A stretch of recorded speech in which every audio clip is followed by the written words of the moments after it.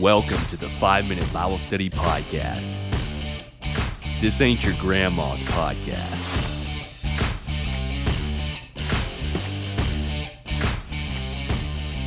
Hola, senores and senoritas. This is Aaron with the 5-Minute Bible Study Podcast. And we are back quickly with another episode. I just did one last week. And I said from the beginning that I wasn't going to do more than one episode every other week. But then a brother reached out to me last night. And he was asking me, had I heard of this podcast that had been released about why expository preaching is essential? And I was like, well, no, I haven't heard about that, but I can make one just for you if you want. So I'm fulfilling that request. I thought this is something I can do that's pretty quick and easy, something that I don't have to come up with material on per se, because I have material on it already. So we're going to get into that here in just a little bit. As always, this episode is brought to you by 5minutebiblestudy.com. Go and check it out if you haven't already. This week's ad, 7 Essential Bible Study Resources is an article that I wrote a few years ago, actually not long into starting the website, I don't believe, back in 2017, 18-ish. And I just looked back at it and I revised it. I gave some more explanations to the resources I had. I switched out a couple of them, and it's back up and fresh again. So go check that out. And if you need some Bible study resources, these are all free. That's the nice thing about it. That's what I was going for. There's other better resources than what I have in the article. I mean, in general, there are some better ones, but there aren't better ones that I know of which are free and all accessible easily online. So it's not something you have to order a book. It's not something that you have to spend a lot of money on. That's why I like this particular list of 7. As far as the agenda for today's episode, I'm going to stick with the traditional format. We're going to have a Bible story. We're going to talk about David avenging the Gibeonites in 2 Samuel chapter 21, verses 1 through 10, if you did want to go back and fact check me, because you know how I am. I sometimes add some details for dramatic effects. Go double check me and get the actual words right. Commercial break after that. We're going to be giving an ad for this new therapy that I'm offering, PDA therapy. More on that in a little bit. And then the main dish, why expository preaching is a must, the name of this episode. So stick around for the main dish if that's why you truly came on. And we will get down to Bible stories next. So like I said, the story of David avenging the Gibeonites, that's King David, the same one that, threw a rock between the eyes of the ugly, hairy giant Goliath.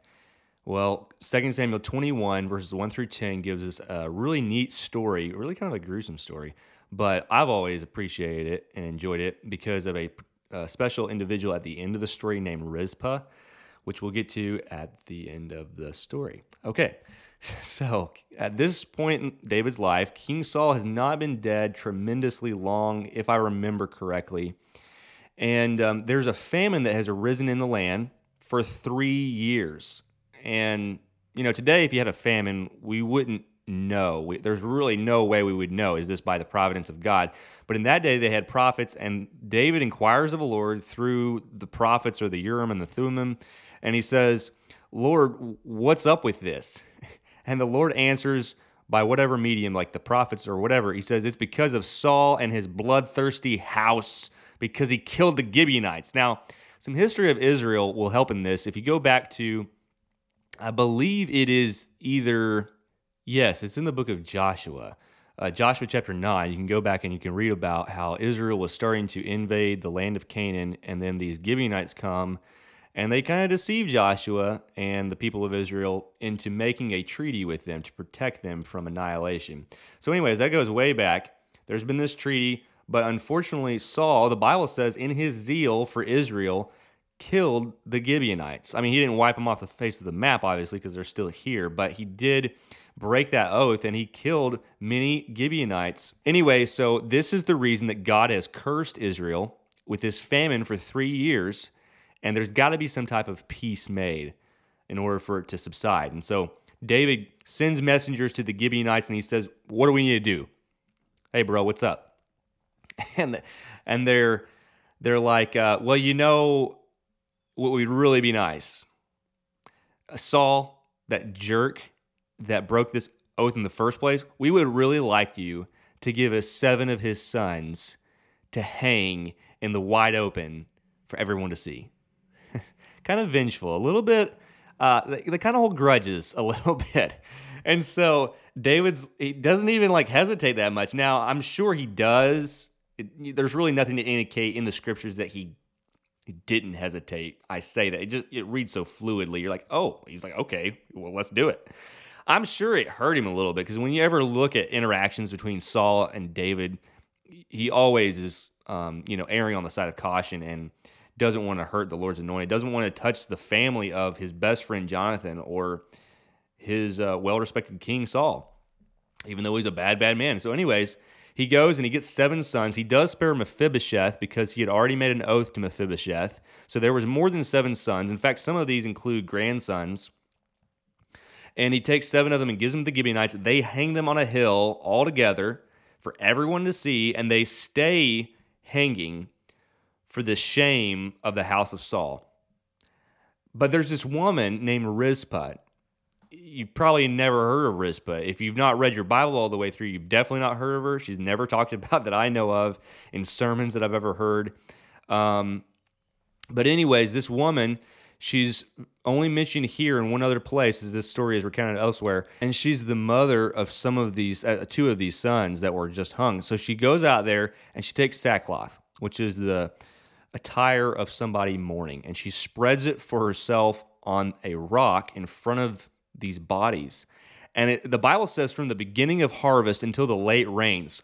And I don't really know. I haven't done the math on this. I haven't gone back to see exactly how long that is. But I can take it pretty safely to say that this is days, weeks, and potentially months. But I'm gonna stay safe, and let's just say this is probably weeks that she sits there with this sackcloth spread, and she protects the bodies of her sons and her other relatives from the birds of the air and the beasts of the field by night. The beasts of the field. Remember that story about David, how he beat off bears and lions that were trying to attack his flock? Well, you got here a woman who is at least willing to beat off bears and lions for the bodies of these sons. You can imagine as they begin to rot, they're going to draw carnivores and stuff. And it's an amazing story of the love that she had for her sons, for her family, and the great godly example that she set forth. It even says in verse 11 that David was told what Rizpah, the daughter of Aiah, had done, the concubine of Saul. And he went and he took the bodies, the bones of Jonathan and Saul, and he memorialized them after that event. So just a really neat story, kind of just plugged in there, short. I hope this, like some of the other Bible stories, is getting you more familiar with parts of your Bible that you've maybe missed in story form. And so let me know if you enjoyed this story and would like more obscure stories like it. Okay, commercial break and then main dish coming up. This episode is brought to you by PDA Therapy. Do you have lots of friends getting engaged? I know I do. It's just getting to be a little bit too much. Do some of them make long, affectionate posts on social media that make you have to lay your head in the toilet bowl? I've been there a lot. This is a risk to your health, emotionally and physically. Toilet bowls can get pretty gross. So there are cutting-edge studies coming out that social media users are experiencing post-traumatic stress disorder from repeated traumatic exposure to mushy-gushy word vomit. I know how you feel. I've experienced this. PTSD related to public displays of affection never really go away. You just learn to cope with it over time and with help. And speaking of that, I am an unofficially unlicensed PDA therapist, and I'm offering you my services free of charge for only $5.99 per session. Don't let your friends make you sick any longer.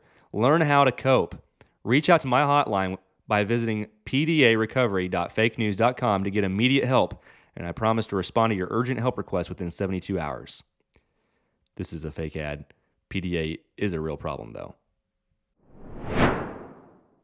Okay, back on the main dish, and we are ready to talk about why expository preaching is a must. So the brother that reached out to me, I hope you don't mind me mentioning your name, Brother Monty Wood, good friend of mine from California, texted me last night, and I was really glad that he did because, I was thinking months ago that I needed to probably talk about expository preaching. I was talking with a sister in the church, actually, about what is expository preaching. She kind of was asking me what my thoughts were on it. Sometimes you kind of get 2 schools of thought, really. And and they're typically divided between topical preaching and what's called expository preaching. But unfortunately, more often than not, people just say the phrase expository preaching. They don't explain it. There's not any real definition given. It's one of those things that people bark really loud, like, we need expository preaching, but then they don't necessarily explain what that is. And in fact, what I've found sometimes is people will call for this as a need, but they obviously don't know what it is because their preaching does not reflect it.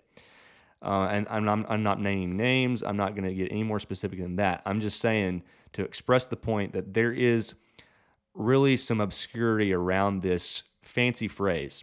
And so if you've heard about it a lot, but you can't give a good definition to it, that's okay. And we're going to get into that today. I'm not saying I'm an expert on this by any means, but I feel like in my studies and in my meditating on this, I have at least been able to get past the surface to some of the flaws in our ideology about what is proper biblical preaching, and particularly expository preaching. Okay, so let's get first into what it is, giving some good definitions. I have several books on my shelf about preaching and some about expository preaching. There's actually a good book if you want to read about this. It's called Why Expository Preaching. And I could not find my copy of it. I've given it away, obviously, or let somebody borrow it. The guy's name is Jackman. That's his last name. I think it's David Jackman, but I know for sure it's Jackman is his last name. So go find that. It's a little bitty book. Like it's small, and I know you like small books. I like small books. Well, it's one of those, so you can read it pretty quickly. And if nothing else, at the very end of it, it has 8 sermons. Basically 8 types of sermons that you either should or should not give. I think that you should not give. But anyways, one of them is like the sermon that doesn't address the preacher himself, the sermon that's not prayed for, the sermon that's never replied, and it goes down the list. So I really like that last part in the appendix. But go get that book, read it. It's pretty good. My brother gave it to me, I think it was last year or the year before. But I have a few other books. One is a book about preaching by Haddon Robinson. And in that, he gives this definition. Now, this is a technical definition, and we're going to try to give a more simple definition, but I think it's helpful to think about the technical definition, and it's a good definition, okay? Expository preaching, according to Haddon Robinson, is the communication of a biblical concept derived from and transmitted through a historical, grammatical, and literary study of a passage in its context, which the Holy Spirit first applies to the personality and experience of the preacher, then through him to his hearers. So there's a lot to break down there if we really wanted to do it all. I just want to draw attention to a couple of things there, okay? So if you will notice, I think key notes there are, this is explaining a passage in its context. That's central to the issue, okay? Explain the passage to its context. I like what he adds there at the end. I think it's very important. It applies not only to the preacher himself, but the hearers also. And I think typically we think his application, and we see that his application is often to the hearers and maybe doesn't address the preacher himself. He may not verbalize this. He doesn't necessarily have to verbalize this.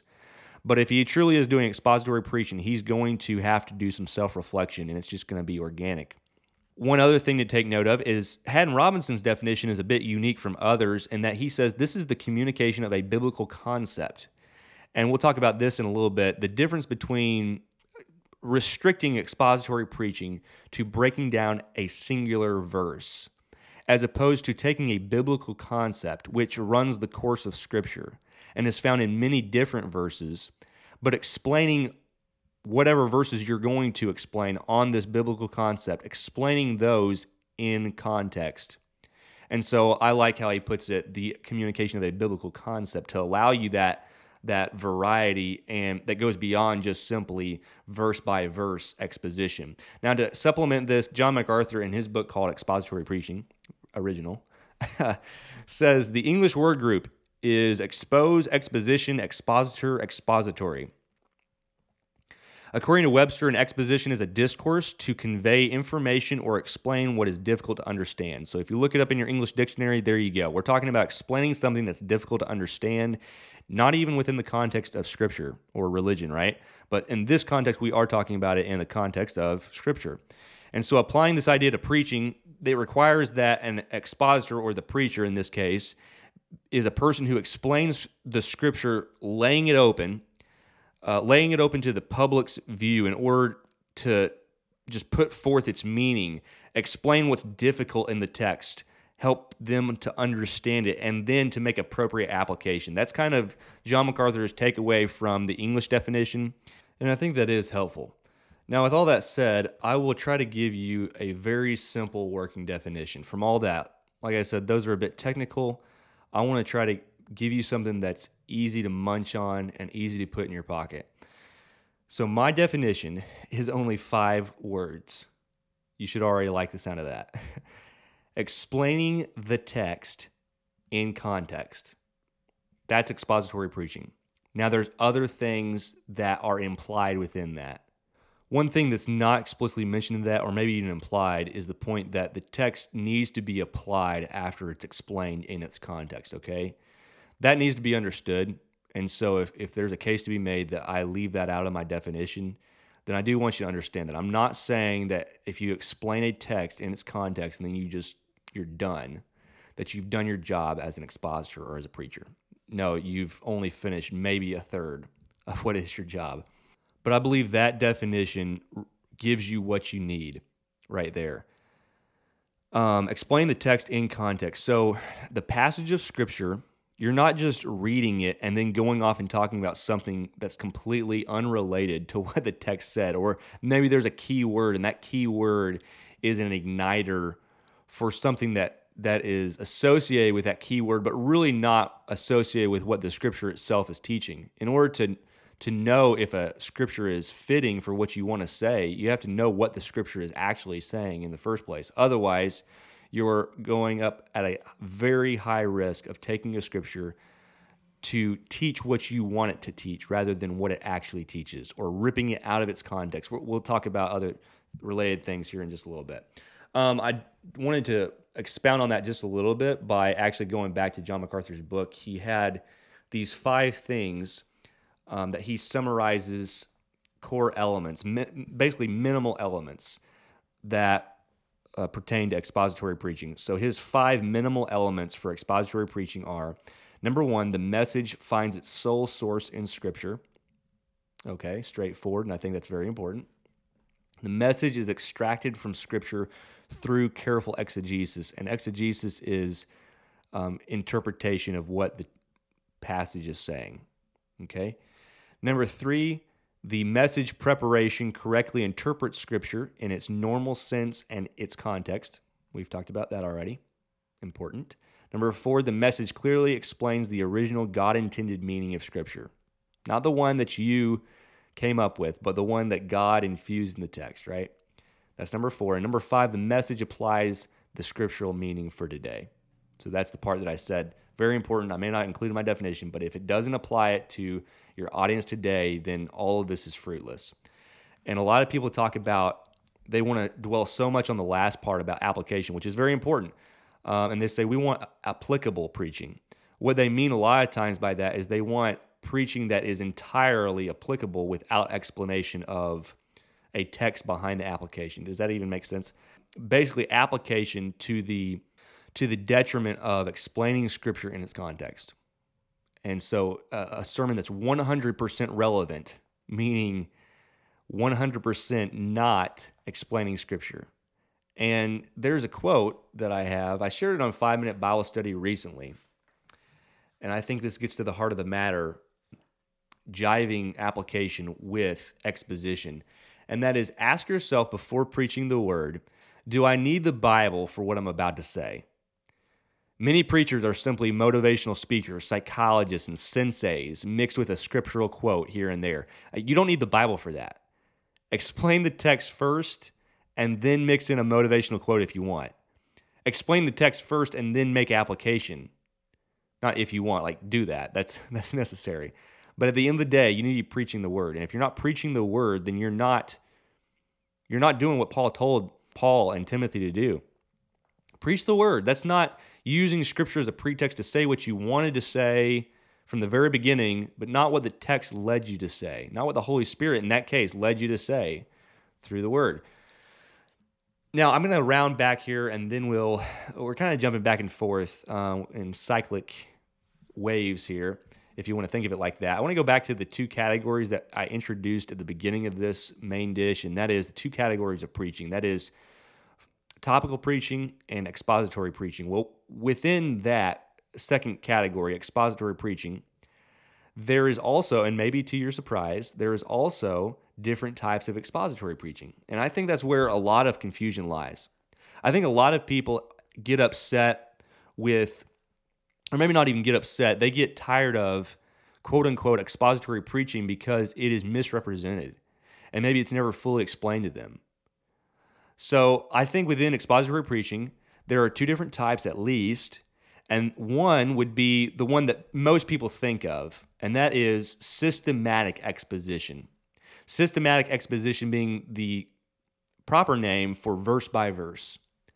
And so typically you've heard of chapter studies being kind of the model child for expository preaching. Well, I just want you to understand and take a sigh of relief.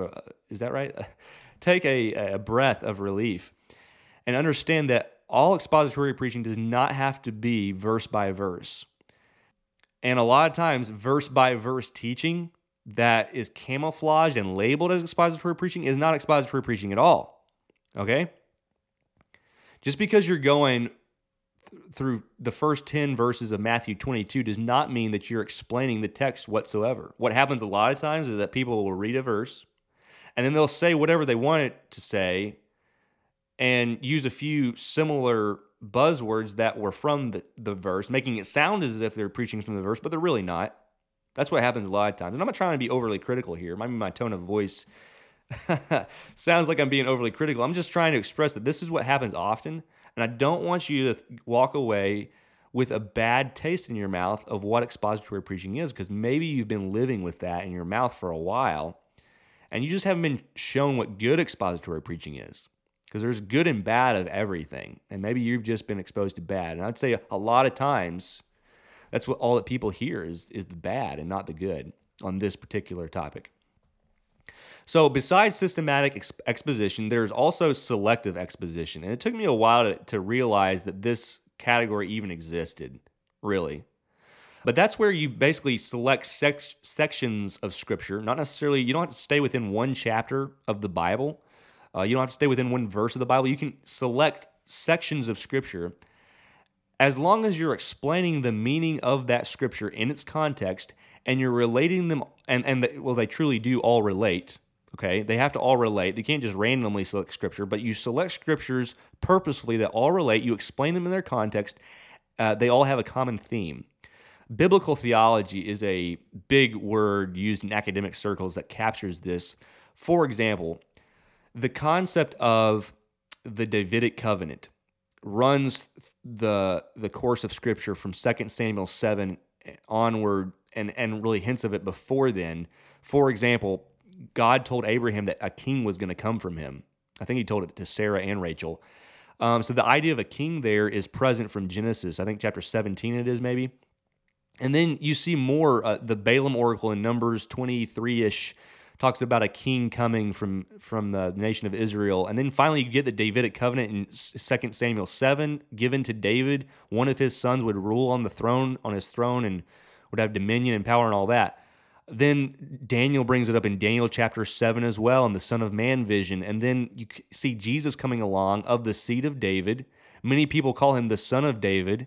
And then you see him reigning as king in Stephen's vision in Acts chapter 7, and it just keeps going on. You see, there's lots of Scripture there that teach the running theme of the Davidic covenant and Christ ruling as the Son of David. And if you could just take 2 Samuel 7 and explain the Davidic covenant and all that, but it would be properly within your right and to the advantage of everyone present if you took these select passages that all relate to this common theme, You showed how they related to one another. You explained the passages, each one in their context as well. And through that, you have selective exposition, as I call it. Instead of you stay within 10 verses that run back to back to back, verse by verse.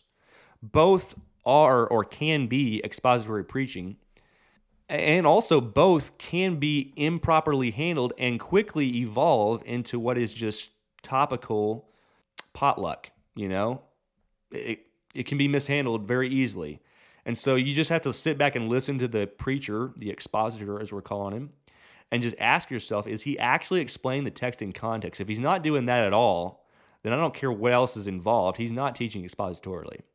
And then if he's teaching it in context, but the scriptures, like if he's doing selective exposition, where you select a lot of different scriptures that all relate, so he's explaining the scriptures in context, but really the scriptures actually don't actually relate to one another, then he's failed. And if he does all that, but he doesn't apply it to the audience and to himself, then he's failed. Okay, so there's lots of different ways that you can go off board here. And you say that you support expository preaching, you think it's really important, or it's a must, or you're doing it, but you're actually not. So I hope all that helps explain a few things. We'll try to make it a little more clear with a few more, busting some myths and talking about the disadvantages of topical preaching in just a moment. I will say before we move on, last episode, episode 14, I talked about Bible study fallacies, the either-or fallacy. Well, here's another example, just connecting this episode with the last. A lot of people will say that preaching is either verse-by-verse exposition or it's topical. Now, you should know from this episode up to this point that that's a false statement. But not only is it a false statement, it's an either-or fallacy. They're saying it's either verse-by-verse exposition or it's topical. Well, that doesn't really present the full spectrum. It could be verse-by-verse exposition, or it could be selective exposition, or it could be topical. There's a third option available at the very least, perhaps even more. But teaching either explains the text in context or it's topical. That would be a better statement right there. Teaching either explains the text in its context or it's topical.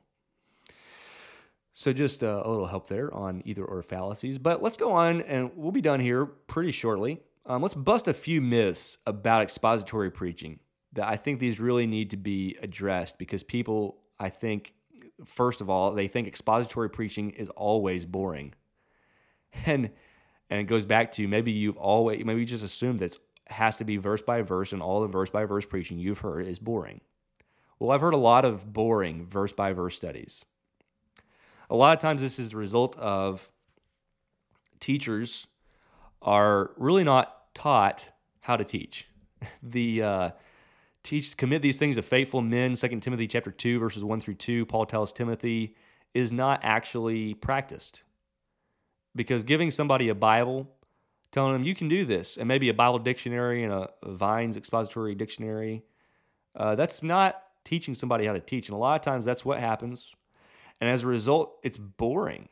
It's super boring. And maybe over time, through trial and error, that is corrected and it's no longer boring. But a lot of times, verse by verse especially, is boring because there's not a lot of training that goes into it. And I think there's a lot misunderstood about it in general. Another myth to bust is that expository preaching isn't practical. Well, if there's no application being made, then I would say it's just a failure of an attempt at so-called expository preaching. And so if it isn't practical, I want you to understand that it doesn't have to be that way. Maybe that's all you've been used to, but it doesn't have to be that way. And I hope that teachers listen to this episode, if you are a teacher at a local congregation, and you share this with other teachers and preachers, because I feel like really these are two big myths that a lot of people have in your congregations even. And maybe you're not aware of them, but they truly do have these. They think it has to be boring because you're boring, maybe. They think it can't be practical because you don't ever make it practical. Well, don't stop with just explaining the text. Explain how this then applies to the audience in a very usable way. And then one more myth and we could probably think of others, but expository preaching is dry and unemotional. Well, I'm not necessarily. So there's nothing wrong with emotion, okay? It's when you prioritize emotion over, in this particular discussion, explaining scriptures to where you have then just an emotionally laden sermon with no real bread of life in there, right? Emotion is good. God gave us emotion. And sometimes we talk as if emotion is bad. I don't want you to get the impression from anything that I say that emotion is bad. It is bad when you let emotion be your directive in life. When you let emotion and feelings replace the Word of God for your direction in life, and you think that God is speaking to you because of how you feel in a moment, that's very, very dangerous. But expository preaching doesn't have to be dry, and it doesn't have to be unemotional. Now, there's some guys that just aren't emotional in their preaching, and it's just their personality. They're not emotional in anything, and you can't really criticize them for that. That's just, it's different personalities, and some people like that, and some people don't. So maybe a teacher is just not for you, and that's okay. Doesn't mean that he's bad or anything, but nonetheless, I just want you to understand that this is a myth that all expository preaching has to be dry and unemotional. It doesn't. Now, those are just a few myths that I wanted to address. Let's get on to topical preaching and some of the disadvantages of topical preaching. We've really just kind of put that to the side, not talked about it a whole lot. Topical preaching, that is. Let's address that for just a minute. I have 6 disadvantages to topical preaching. And again, this was a pretty hurried list. I could probably think of more, but hopefully this will get the ball rolling and you can think of more. Get back to me with more if you come up with them. The biggest one that's always been impressed upon me, and this was impressed upon me by my father a lot, and I think you just can't argue with this. If you were to go at your own whim and pleasure about which topics to talk about, it's going to be pretty limited, and there's going to be huge swaths of scripture that will never be taught.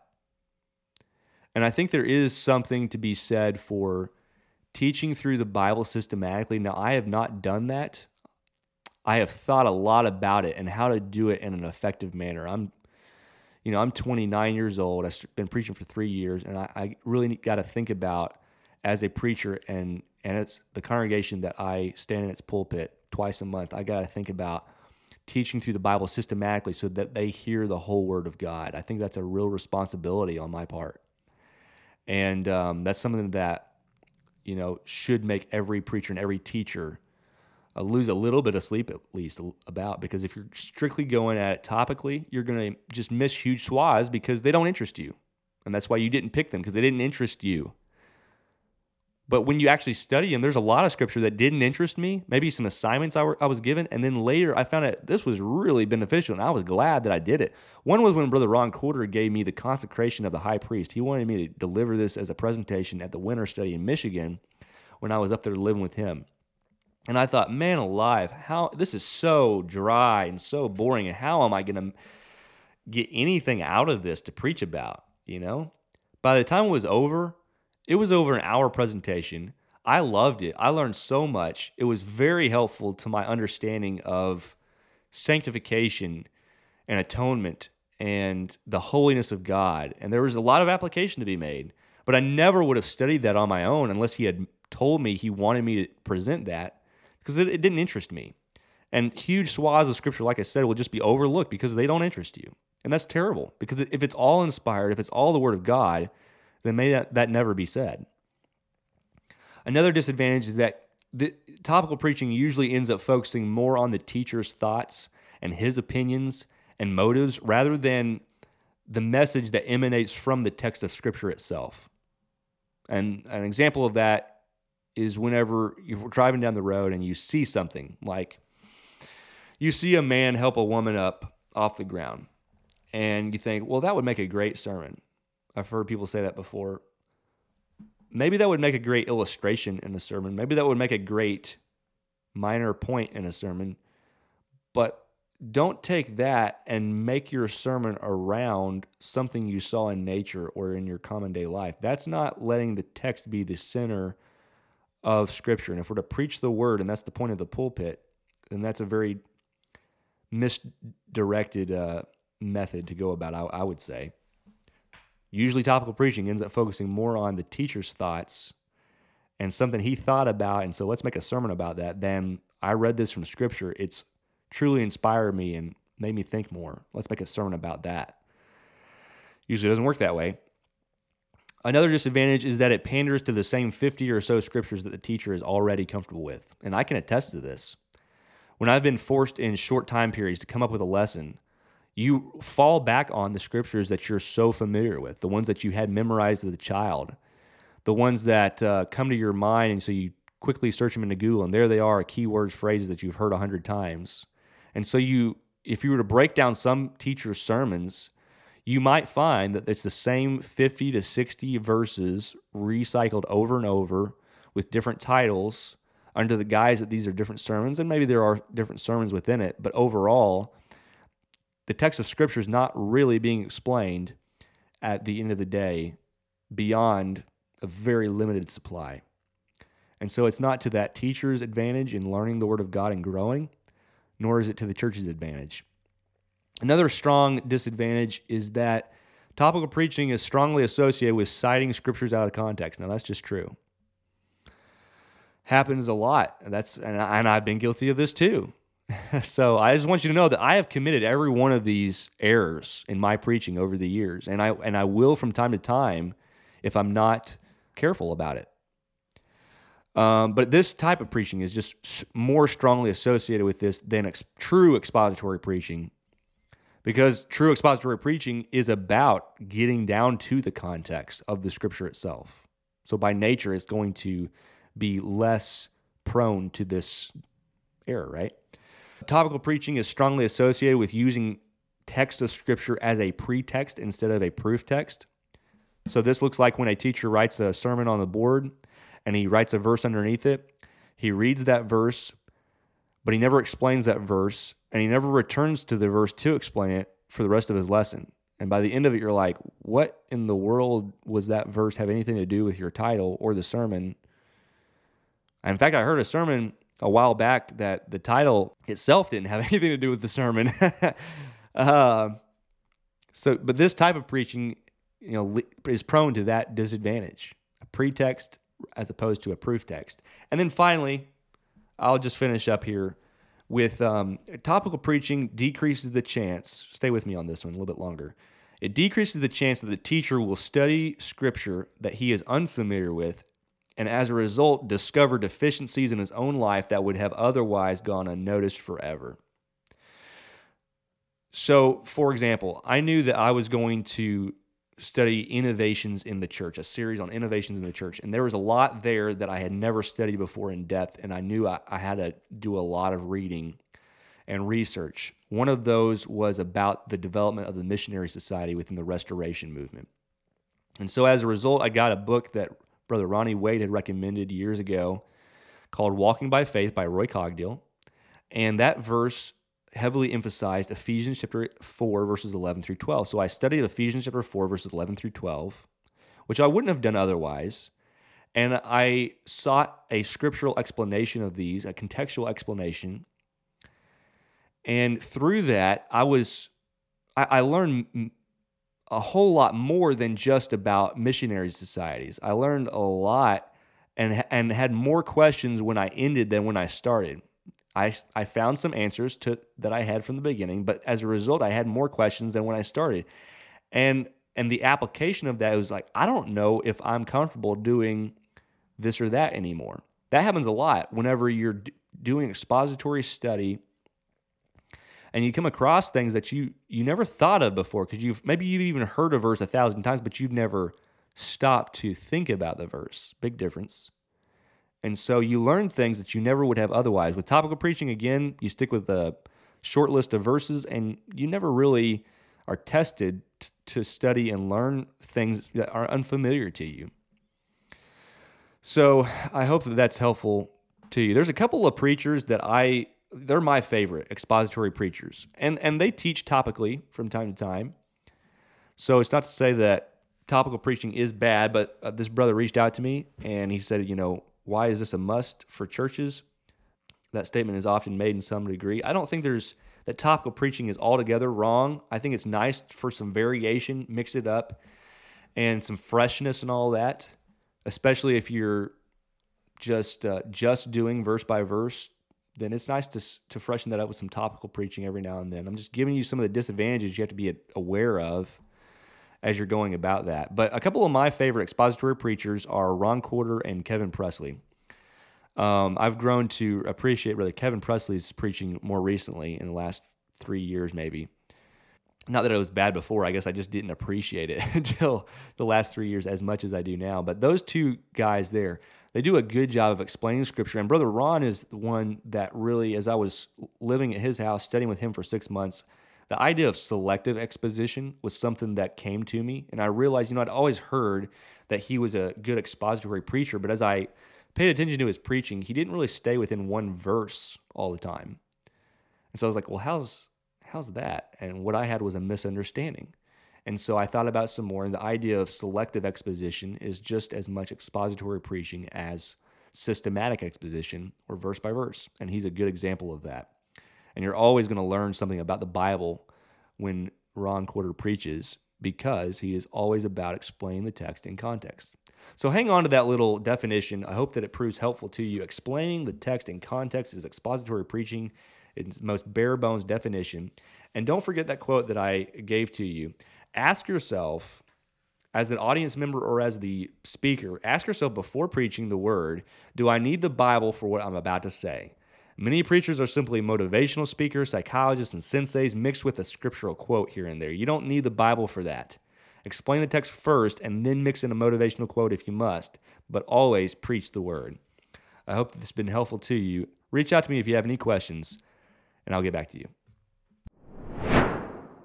That pretty much puts a wrap on this episode. One thing that I've been forgetting to say at the beginning of my episodes, and I just want to plug it in here at the very end, people have reached out to me recently and said they really enjoyed the podcast, and I'm loving, the response. It's really helpful to get that feedback, just to know that people are listening, and it helps keep me encouraged and motivated to do more episodes.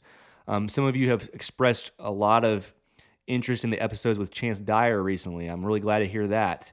That's helpful for Chance to hear that and to be encouraged as well. But if you truly appreciate the website, the resource, the podcast, whatever part of 5-Minute Bible Study that you really like, then go and give the podcast a 5-star rating on Apple Podcasts or Spotify, whichever platform you listen to. Give it a rating, a good rating.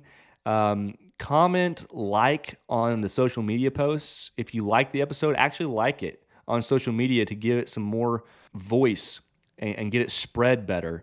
Comments are great. That really gets posts seen. These are different ways to help 5-Minute Bible Study along that don't involve money, that don't involve anything more than the click of a button and maybe 2 or 3 clicks of a button.